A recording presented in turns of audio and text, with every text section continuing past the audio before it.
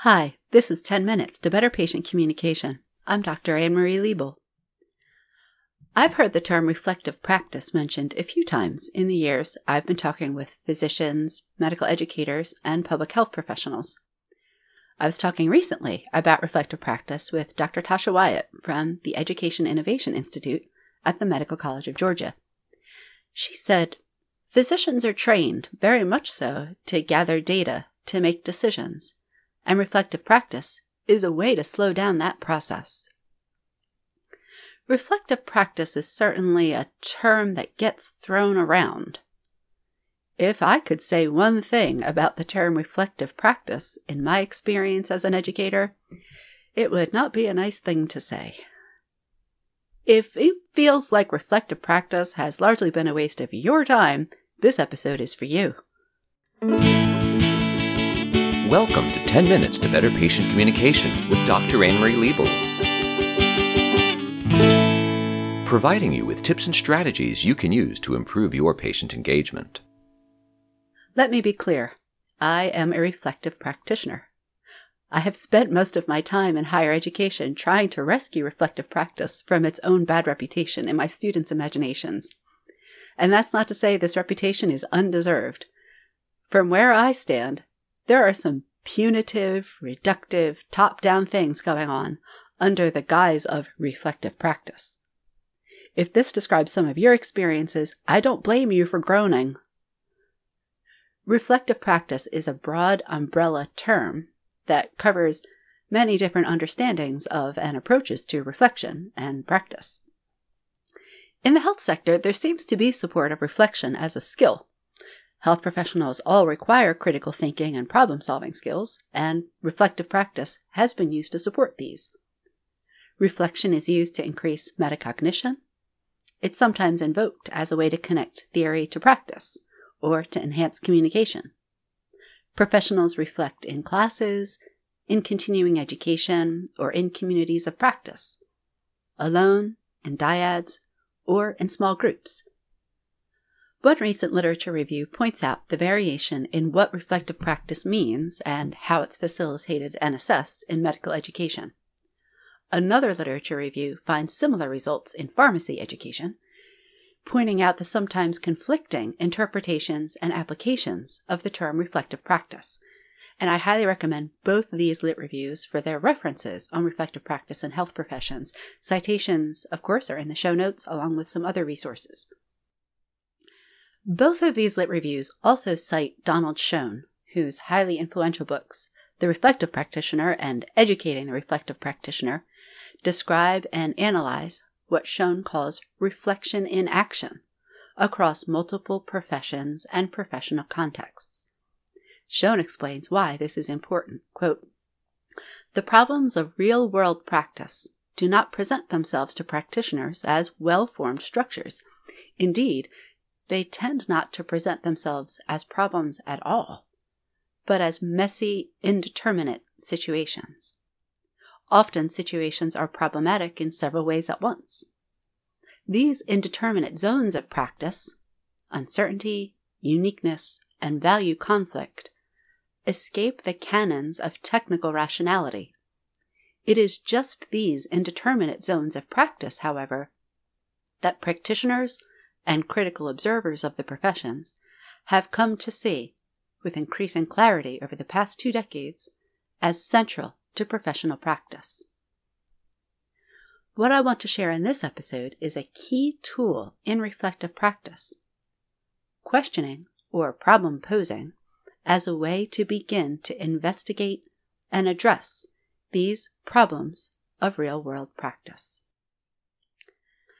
Now, if I hear, "What could you have done differently?" posed as a reflective practice question one more time, I'll scream. So instead, I'm going to give you 12 prompts that you can ask yourself when you wish to engage in some critical reflection. These questions are designed to get at your taken-for-granted beliefs and actions, things that tend to slide by, invisible, barely noticed. They encourage you to question structures, processes, and practices, accepting your current arrangements not as given or natural, but as, well, created by humans, and politically and historically situated. These questions are aimed at those times when you are educating a patient, a client, a student, but they can have broader applicability. Overall, they're designed to encourage you to take a critical view of the customary practices and conventional roles enacted during education in your practice context. After each, there always is a follow-up question. What implications does your answer have for your practice? In other words, why might this matter to you and your work with patients, clients, or students? Now I'm going to refer to patients, but please understand I mean students and clients as well. All right, here we go. Number 1, which patients tend to draw your attention? Why do you think this is? Which patients tend to escape your notice? Why do you think this is? Number 2, are there patients you find it difficult to get along with, or relate to, or reach? How do you feel about this? Number 3, what information or knowledge are you assuming patients have when they meet with you? Where would they have acquired this knowledge or information? How have you responded when they do not appear to have this knowledge or information? Number 4, what's presenting a challenge to you recently when it comes to patient education that you did not think would present a challenge? Number 5, did anything a patient did or said surprise you this week? What was it? Why was it surprising to you? What would it be like if your patient surprised you more often? Have you surprised yourself lately? How? Number 6, what's going on around you that piques your curiosity this week that you'd like to give more time and attention to if you could? Number 7, the next time you meet with a patient, how are you talking to this person? What do you tend to think of people from that social group? How might your conversational dynamics be reflecting some unconscious biases or stereotypes? Number 8, if you broke down the time you spent this week on different tasks and put it on a chart or a graph, what would it look like? To what extent does this match your idea of a successful or productive use of your time? Number 9, what have you done this week that you were proud of, no matter how simple it might sound?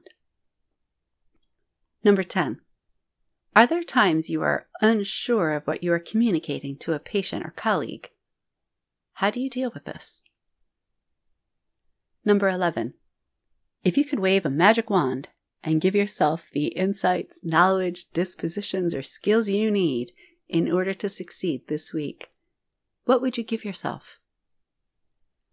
And number 12, what clever hacks, little-known tricks, or productivity boosts have you discovered lately?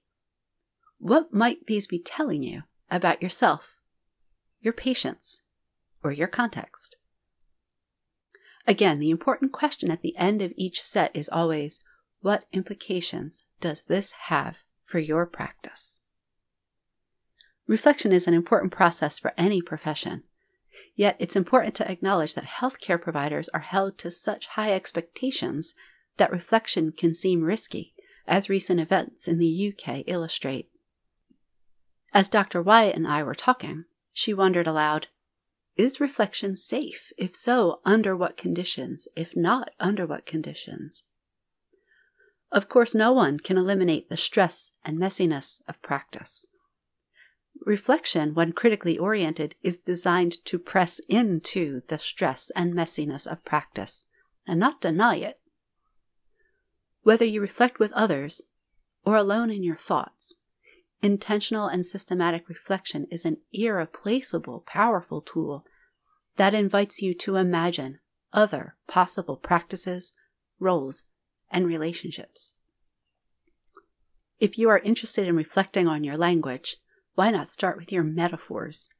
I've written a workshop just for you that shows you how to break down the metaphors you use, understand their cognitive and affective aspects, and evaluate them in use. It's fast, it's on demand, and it's right on healthcommunicationpartners.com. This has been 10 Minutes to Better Patient Communication. I'm Dr. Anne-Marie Liebel. Thanks for listening. Thanks for listening to 10 Minutes to Better Patient Communication from Health Communication Partners, LLC. Find us at healthcommunicationpartners.com.